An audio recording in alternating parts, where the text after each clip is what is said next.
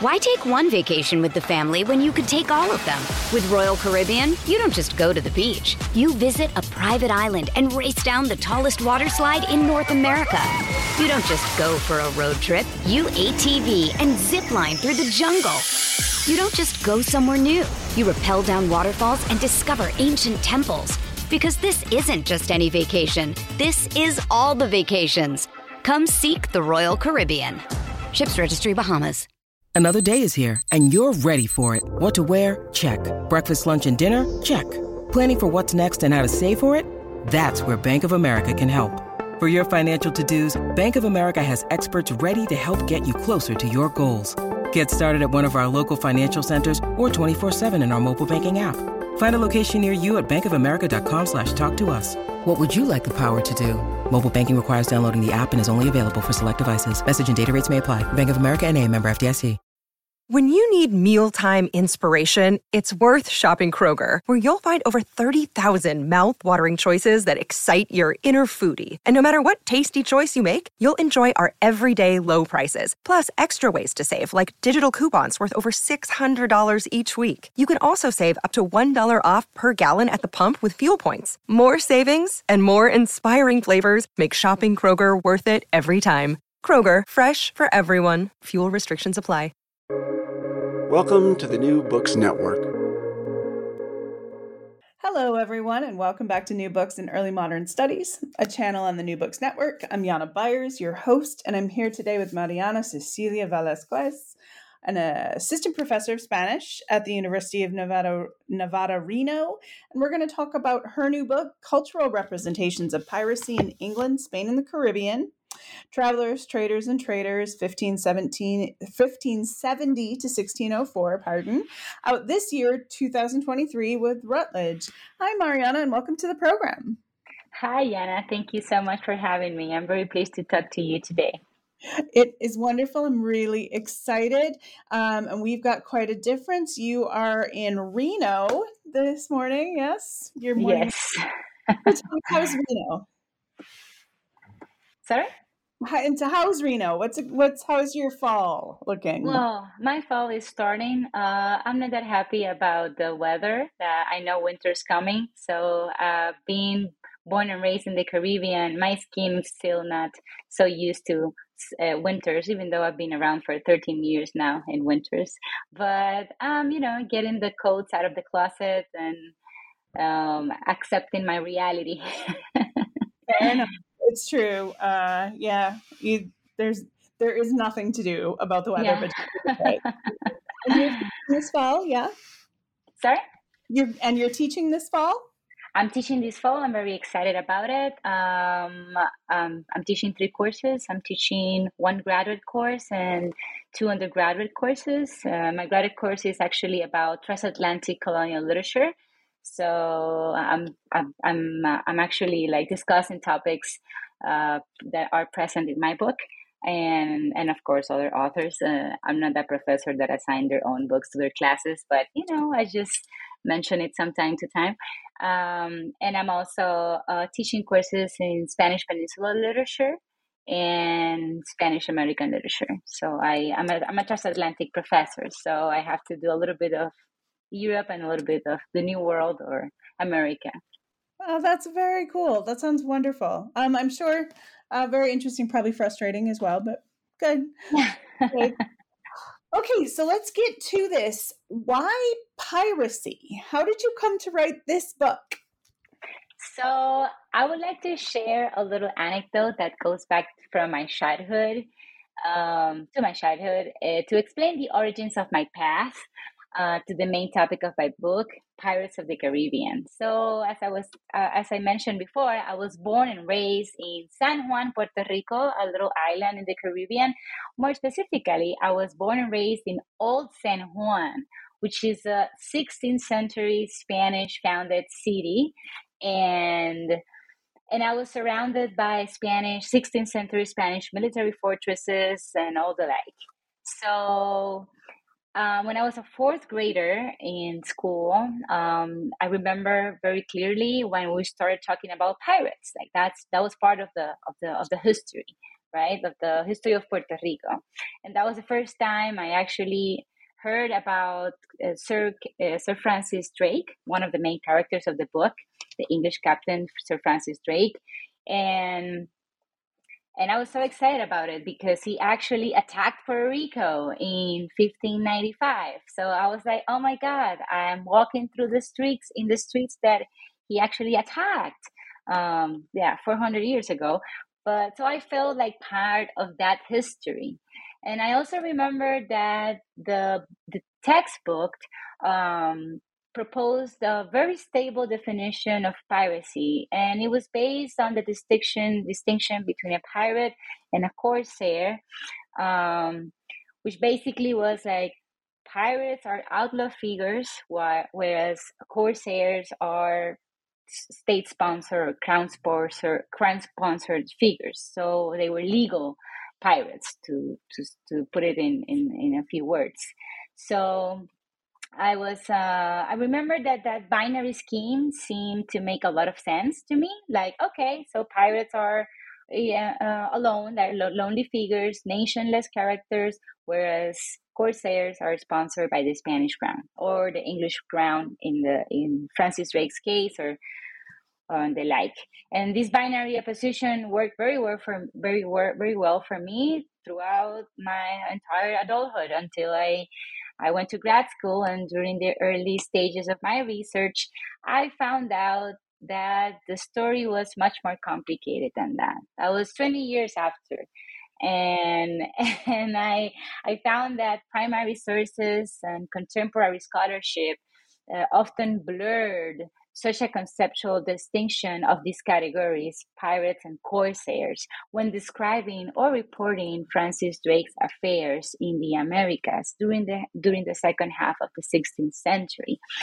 And so I started to notice this semantic and linguistic flexibility in several cases. For instance, I found the interchangeable use of the terms corsair and pirate around among many sources, like legal treatises, royal decrees, official letters, or even poetry, or different cultural registers.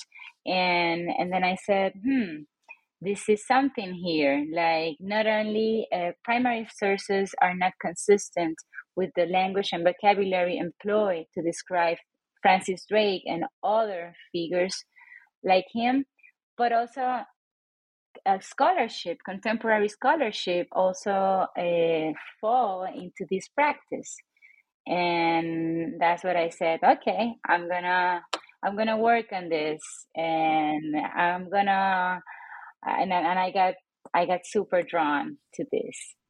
Yeah, I can see that. And these are a lot of the questions I want to talk about today you've just hit on. And so before we go any further, I want to talk a little bit more about the sources. So you mentioned legal treatises and like just kind of published works. Can you tell our audience, our listeners, a little bit more what you looked at? Okay, so in many I work my approach is mainly interdisciplinary. I'm a cultural historian by training, but actually I study, like my formation, it's in literature mainly. I did a PhD in Spanish and Latin American and Iberian cultures. But my training is to conduct interdisciplinary research. So I do close reading of different sources.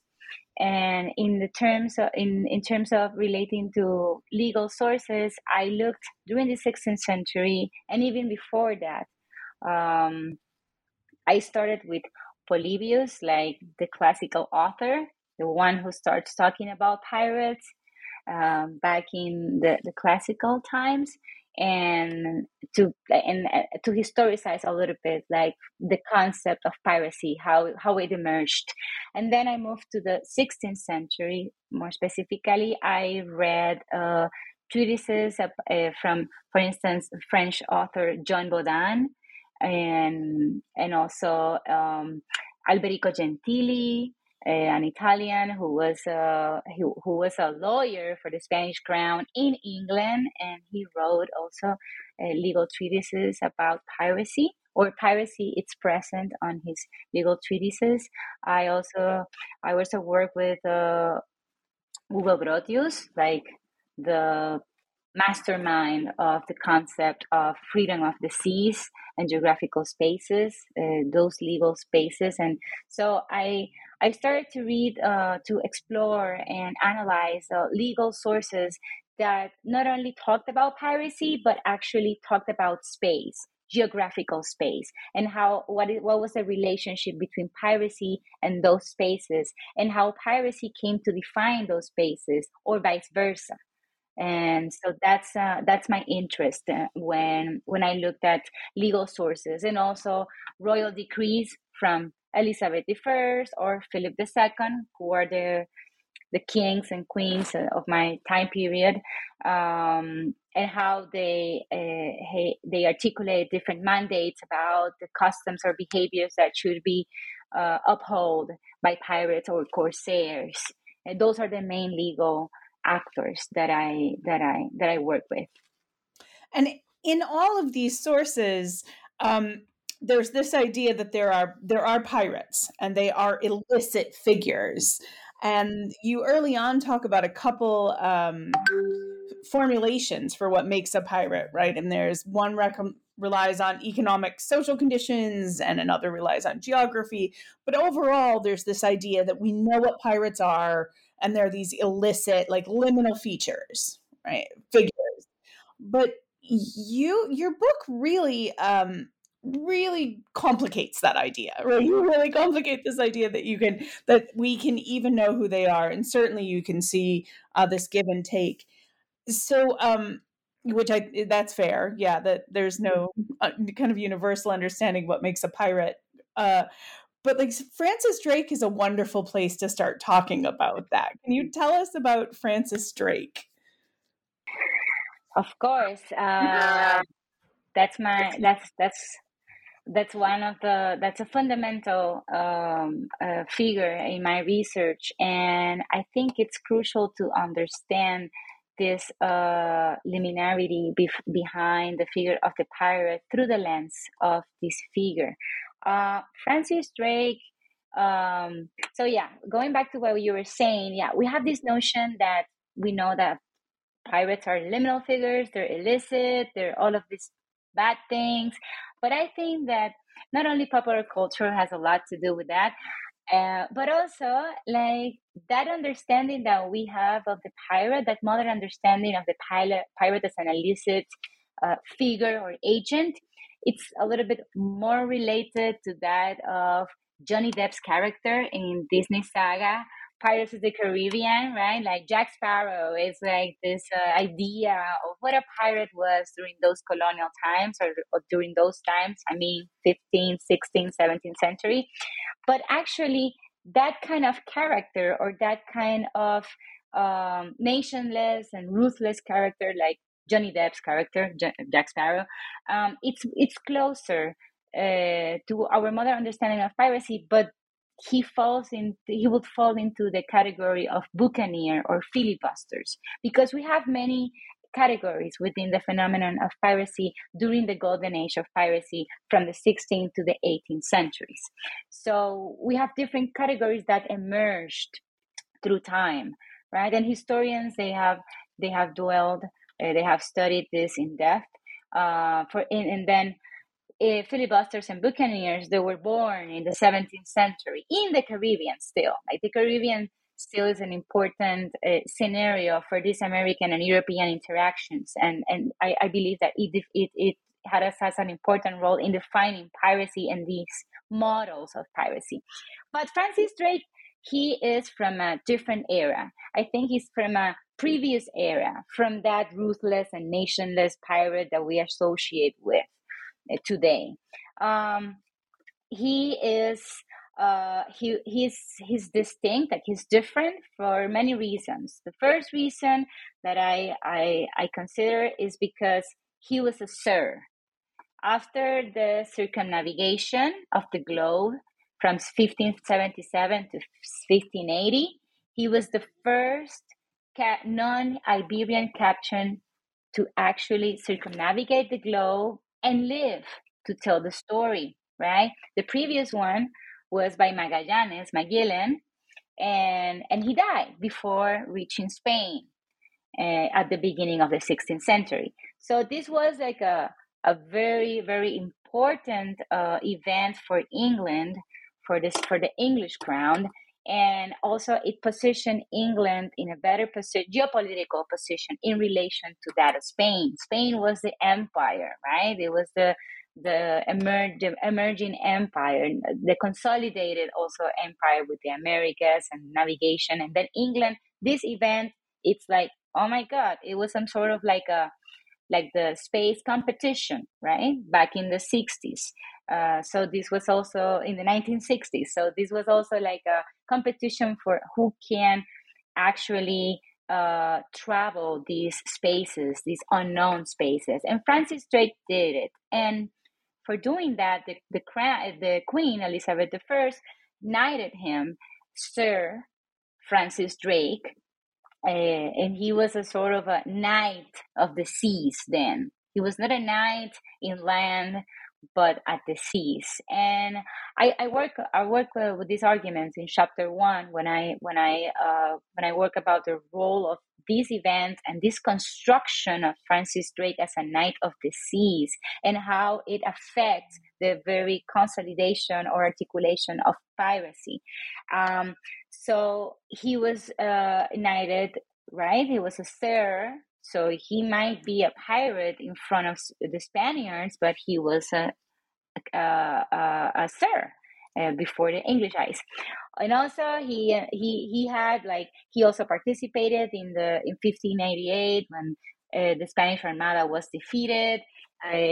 So he participated in political collective campaigns of England, not only participated on events for his own personal benefit, right? And then he was sponsored by the crown, but he was not sponsored by the crown as we might want to think. There was a gray relationship between the crown and Francis Drake, also that complicates much more the story. So that's why what I'm interested in is in Francis Drake as a social construct, how Francis Drake was perceived during his time, how sources talk about him, how is he depicted in maps, in portraits, in literature, in bureaucratic correspondence, right? And then what emerged is a transatlantic figure, unstable, both a pirate, a corsair, an enemy, a hero, a traitor, a trader, right? It's and that actually in doing so, he exemplifies that the discourse of piracy is contingent, relational, and fluid. And that's why Francis Drake is the main star of my movie. That's so great. That's such a great way to put it. You really nailed it there. Yeah. I mean, is he a pirate or is he a hero? Is he the knight? Is he noble? Right. That's, yeah. Wow. You, this is not the first time you have said that. I've been thinking about this guy for 10 years. It's like you read a book about him, I tell you. It's so, he's this character I would never have thought about him. He's Sir Francis Drake, right? And then I'm reading your book and I'm like, yeah, he's a pirate. Oh no. It's a fascinating, and he's such a good demonstration for this idea that piracy is in the eye of the beholder, for sure. The other thing you just mentioned that I really want to hit on is the idea of the open seas, which seems so romantic. What does that mean, the open seas? Who owns the ocean?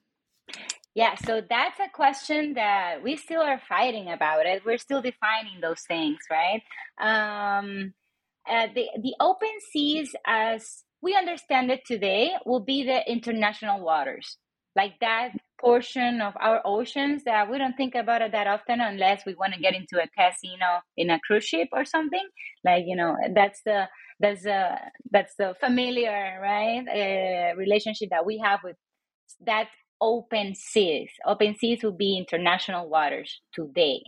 So during this time, during the 17th century, early 17th century, we have Hugo Grotius defending, writing his famous treaty, Freedom of the Seas. And he was interested in freedom of the seas because what he had in mind was the routes or the routes to get to the Low Countries, that portion, that the East Indies, right? He was interested in that zone. So he proposed that we can have control over land, but not over sea, because the sea has different qualities. And this is something that other authors, other legal authors, or lawyers like Alberico Gentili from England will also talk about. They will say, okay, the sea cannot be dominated or administrated like we can do inland, because first of all, it has a fluid quality. Like, we cannot put borders on the sea, right? And so by nature, we can't close a sea. However, historically, there have been moments where the seas have been controlled, and that they actually are referring to closer waters, right? John Selden from England responds to Hugo Grotius when he proposes that the seas should be for everybody to navigate them. John Selden from England, he responds, another legal theorist, he responds closed seas. It's a Mare Liberum. It's the title of Hugo Grotius' text, like Free Seas or Freedom of the Seas. And then John Selden responds with Mare Clausum, like let's close the sea, right? And then what he argues is that historically we have had closed seas, like the Pope has had his own seas, or even people from what today is Great Britain, or that geographical part, they have had ownership of those coasts, right, and beaches, or closer areas to actually have activities like fishing, right, and economical control of that. So that was there was that debate during the first half of the 17th century. We have that debate, and it's about that. And what they're proposing is like an open seas, like what Grotius and also Alberico Gentili is proposing. It's an open seas for everyone to navigate, because we cannot have control over those fluid spaces, which also brings the question, if it's not dominated by anyone, then what I find in that geographical space, that sea, I can take it, right? Like, then that brings the question of what about a ship, a vessel, right, a boat in that sea? If I run into it, is that whose property is it, right? What is the jurisdiction of that sea, right? And so it was much more complicated to establish then, okay, if it's an open seas, it means that there's no jurisdiction. But then what about the ships, the boats? Do they have jurisdiction? So then they have a lot of discussion about it too, and then they had weird rules about it. Like Alberico Gentili, for instance, he said, well, if you capture a treasure, you have to navigate XY amount of of miles and get to a closer shore, to the coast, and then stay with the bounty for at least 24 hours. And then after that, if the other ship doesn't come to you, then that's yours. So they had to create this idea of open seas also brought up the question of creating rules and principles to then define what's property within that space. Why take one vacation with the family when you could take all of them? With Royal Caribbean, you don't just go to the beach. You visit a private island and race down the tallest water slide in North America. You don't just go for a road trip. You ATV and zip line through the jungle. You don't just go somewhere new. You rappel down waterfalls and discover ancient temples. Because this isn't just any vacation. This is all the vacations. Come seek the Royal Caribbean. Ships Registry, Bahamas. This episode is brought to you by Reese's Peanut Butter Cups. In breaking news, leading scientists worldwide are conducting experiments to determine if Reese's Peanut Butter Cups are the perfect combination of peanut butter and chocolate. However, it appears the study was inconclusive, as the scientists couldn't help but eat all the Reese's. Because when you want something sweet, you can't do better than Reese's. Find Reese's now at a store near you. So what's happening then when we get to someplace this? Okay, so we don't know who owns that middle of the mid-Atlantic. Okay, but what about the Caribbean, where the Spaniards seem to think that that's theirs? Mm-hmm. What up? So yeah, that's a very interesting question, because the Caribbean, it's the Caribbean islands, to start. It was part of the first vice kingdom of Spain, but then it was Christopher Columbus vice kingdom. But since there were other vice kingdoms that were more important, like what today is Mexico, or back then was New Spain, and then Peru, what today is Peru. The Caribbean islands were left in a sort of like oblivion. They were, the Spanish crown was particularly oblivious of the Caribbean islands, and they just functioned as, or mainly their function was to become ports. They were ports to for filling up the ships, like with food and other necessary things. So there was not really like an economic boom in those islands like it was happening in other parts of the Americas. So yes, it was their sea. The Spaniards not only claimed that the Caribbean Sea was theirs, but the whole entire continent, the discovered one, the known one. So all those seas pertain to them. Like they believed that,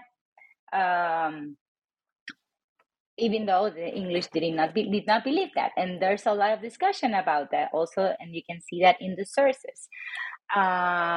They had this rule, like first come, first serve, and that was like their way of articulating that sovereignty in these places.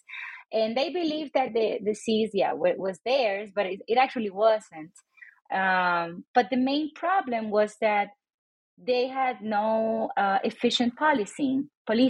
Like they couldn't take care of those seas. Like they tried to establish flotilla systems, like policing fleets, but it failed. Those projects failed one after another, one after the other. Sorry, and so the pirates or corsairs, or these, let's say, these interlopers, non-Iberian interlopers in the Caribbean, actually had a sort of open seas, because also they had the contribution from the people living in those islands, whose commerce was primarily based on their economic interaction. Because with Spain, they had barely any economic interaction, because Spain was more worried and more invested in other parts of America, of the continental America.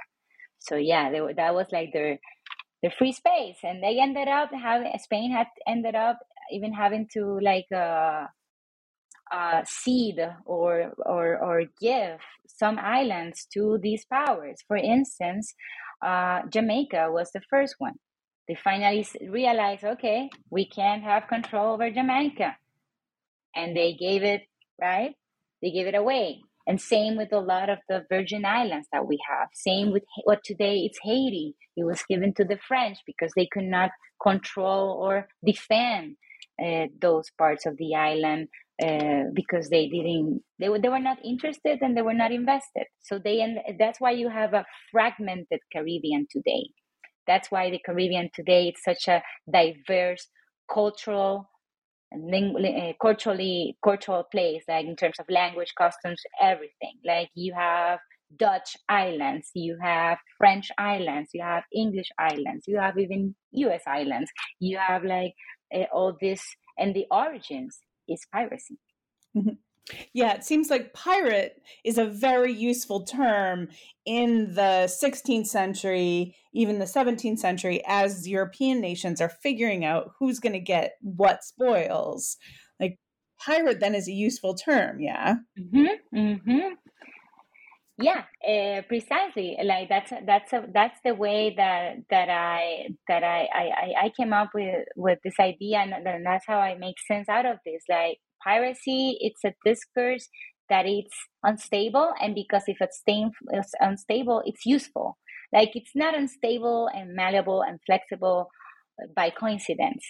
If you have it like that, if you have it in a gray area, if you maintain that gray area, then it becomes very useful for different agendas. It could be imperial agendas of oriented in getting territories. It could be economic agendas in terms of spoiling ships on the sea. It could be religious agenda, projecting which is the true religion. We cannot forget that during this time period we have Protestants against Catholics. So Drake, it's a pirate, and he's a pirate because he's actually a Protestant, right? And that's and then so you and then he's and then sometimes you even see like the word Protestant. Actually, they use in Spanish sources they use the word Lutheran. It's a little it's not historically correct, but that was the word they used. And they said, yeah, Drake, he's a Lutheran, right? When they wanted to say that he was a pirate, right? And then you create these associations among different categories that pertain to different discourses: the religious discourse, the moral discourse, the political discourse, the economic discourse, right? And piracy, that instability becomes useful, and it's always motivated by different agendas. Institutional, individual, like we can find that at different levels. Sure. And like the economics of it are so clear, but one of the things that became clear while reading your book is that it's not just that, right? It goes way past economics. And so the 16th century, very useful. Does that change as we move into the 17th and 18th century, the way that pirate is used? Yeah, so I argue in this book that after during Francis Drake's lifetime, we had Elizabeth I in England and Philip II in Spain, and we have to wait. We had to wait until Drake's death, and also Queen Elizabeth I's death and Philip II's death, to finally have their successors, James I and Philip III, to actually say, okay, let's drop it. Like, let's drop it. It's been that time, 24 years of constant battle every day, and let's just sign what is known as the Treaty of London, Treaty of Peace in 1604.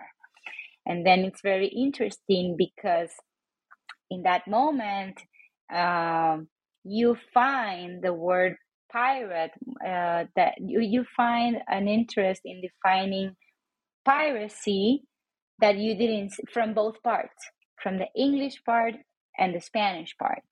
Before that, we had Francis Drake at the center of these two conflicting versions of who he was, right? But now we have Spain and England on the same page. They say, okay, what's a pirate? A pirate is this, a pirate is that, and we forbid that. And then they agreed to forbid that, and that opened up the possibility of having commerce between Spain and England on the English grounds, and it was much more profitable in that sense. But that also brought a problem, which was that then you have Spain and England very happy with their treaty. They have commerce, they can help each other. Spain has a lot of resources in America. This English crown is already establishing colonies, or at least territories by this time in the New World. So you have, like, the big picture, it's positive, it's engaging in that sense. However, you had a whole class of pirates in England that suddenly were told, hey, you cannot do that anymore. And actually, I'm going to pay you to go and go after those that are still being pirates, right? And that's very interesting that I worked at on the final chapters of the book, because then the discourse changed, and then you have people in England like Henry Mainwaring, one of my favorite characters, that he's criticizing James I because he says, oh, how come now they say that no piracy, but we have like, that's in our history, that's part of the golden age, the good old days of Elizabeth I, right? And now we die of hunger, and now we're being treated badly, and now we have to, and then obviously he wrote a manual on how to get pirates. He kind of betrayed his own peers because he needed the pardon, and he was pardoned by the king. And so we find that not contradiction, but that paradox, that it also standardizing in terms of legal in legal terms, piracy brought a lot of fortune to England, because then commerce was possible with Spain and all the territories in the New World. But at the same time, locally, or let's see, at the domestic level, it was dangerous, because we had they had a big class, a big part of society that used to engage in those practices. And what did they do? They had to then enlist or join the Ottoman Empire.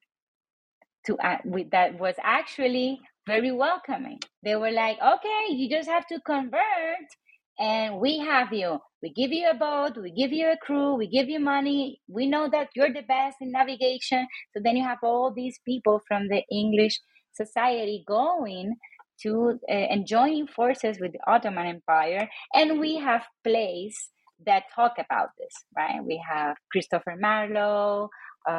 We have different plays that talk about this figure of the renegado, or the renegade, who's actually the pirate who converted to Islam to have money and keep being a pirate.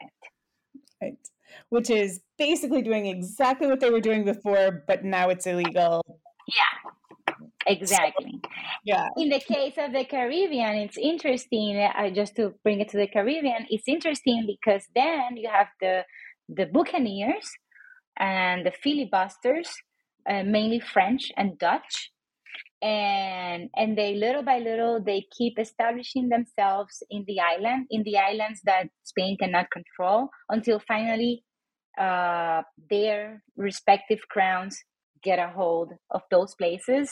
We have famous pirates like Captain Morgan. There's even a rum with his name. And all the myths, the mythical figures that we see in popular culture. But that's basically, now it's not all about then piracy, it's not more. What I argue is that it lost its polemical utility because now it was legally standardized, and then the language and vocabulary became more stable, and categories of identity were finally consolidated and assigned. Yeah, and if major powers are agreeing on, then spaces you can hide become much harder to come by. Yeah. Well, I mean, the Ottoman Empire. Yeah. All right. Very cool. Wow. Good. Such a good story. It does tend to dampen one's Johnny Depp fantasies or Aunt Bonnie or any, kind of like the idea of pirates I have, but it's still a really solid work. I really enjoyed reading. Thank you very much. So now I have just one more question, which is, what's next? What are you working on now? Oh my God. So what's next? So I have to admit that I had an existential crisis when that book came out in March 2023. I was like, oh my God, so much years that I spent in archives in England, in Spain, in the Caribbean. Like I really like, my dad and I, we used to joke about it because he helps me, like he reads what I write, just because I want someone like non-specialist to read what I write, and he believes that these guys are his friends. Like he talks about Drake and Gentili and John Selden like his buddies, and then suddenly we lost our buddies, like I lost Drake, I lost Alberico Gentili. We have been talking for so long. So I was like, oh my God, what am I gonna do? So first I wanted to move. I'm working on my second book project and a couple of articles to rehearse the arguments. First I want to move to the more late 17th and 18th centuries. That's the first thing. Like the 16th century is amazing, it's fascinating, it's wonderful. But I wanted to move a little bit later because now I want to focus my scholarship in the Caribbean. Like after all of this happened and all these buccaneers and filibusters came and all these fragmented Caribbean emerged, I want to study the interrelations among those islands and what's the common thread. So now I'm interested in corruption. So before I was all about piracy and let's say attacks and how the attacks were described. But now, and because I've been reading a lot of documentation related to contraband practices, because then these later pirates from the 18th century in the Spanish Caribbean islands, there were lots of accusations of contraband. And there were lots of accusations of corruption as well. So I went to Seville, I started some archival research, and I want to explore the notion of corruption at both the institutional and the cultural level during the late 17th to the 18th century. I want to employ, again, an interdisciplinary approach because I plan to review a corpus that includes all sorts of documentation that are like, the exchange between Spanish Peninsular and Caribbean colonial authorities. And I mean, governmental documents, including court trials, urban planning, business reports, expenditure data, formal complaints by individuals, and among other sources. And what I want to do with all this documentation is to actually trace the correlation between corruption and the consolidation of a Creole identity in the greater Hispanic Antilles, and how both are. It's not to say that then we're just like people from the Caribbean are corrupt, but what the idea of corruption played in the consolidation of a Creole identity, how Creole societies were seen as corrupt. They might not be, like Francis Drake was not a pirate. He might not be, right? But the perception right of that. Oh yeah, and how that term and like how that behavior judged illegal can then be marshaled for Yeah, purpose. Cool. I'm excellent. Yeah, excited. Yeah, that's awesome. I'm excited about that. And getting to work in the AGN in Sevilla is yeah, fabulous. That's such a great archive. yeah. Oh yeah, get right. Oh, I'm excited. Write that Thank you. I'm very book. excited too. I'm very excited too about, starting this new adventure. Sure, it's so fun at the beginning, isn't it? It's Yes, all it it's just is. fun. Yeah, we'll talk again in a couple years. We'll see, like Let's see. Yeah. there's a nadir, but it's good overall. Yeah. Excellent. Thank you so much for taking time to talk to me today. It's been really enjoyable. And so yeah, we'll talk again for the next one. All right. Thank you. Of course. Yeah, of course. I hope so. I hope so. Thank you, Yana.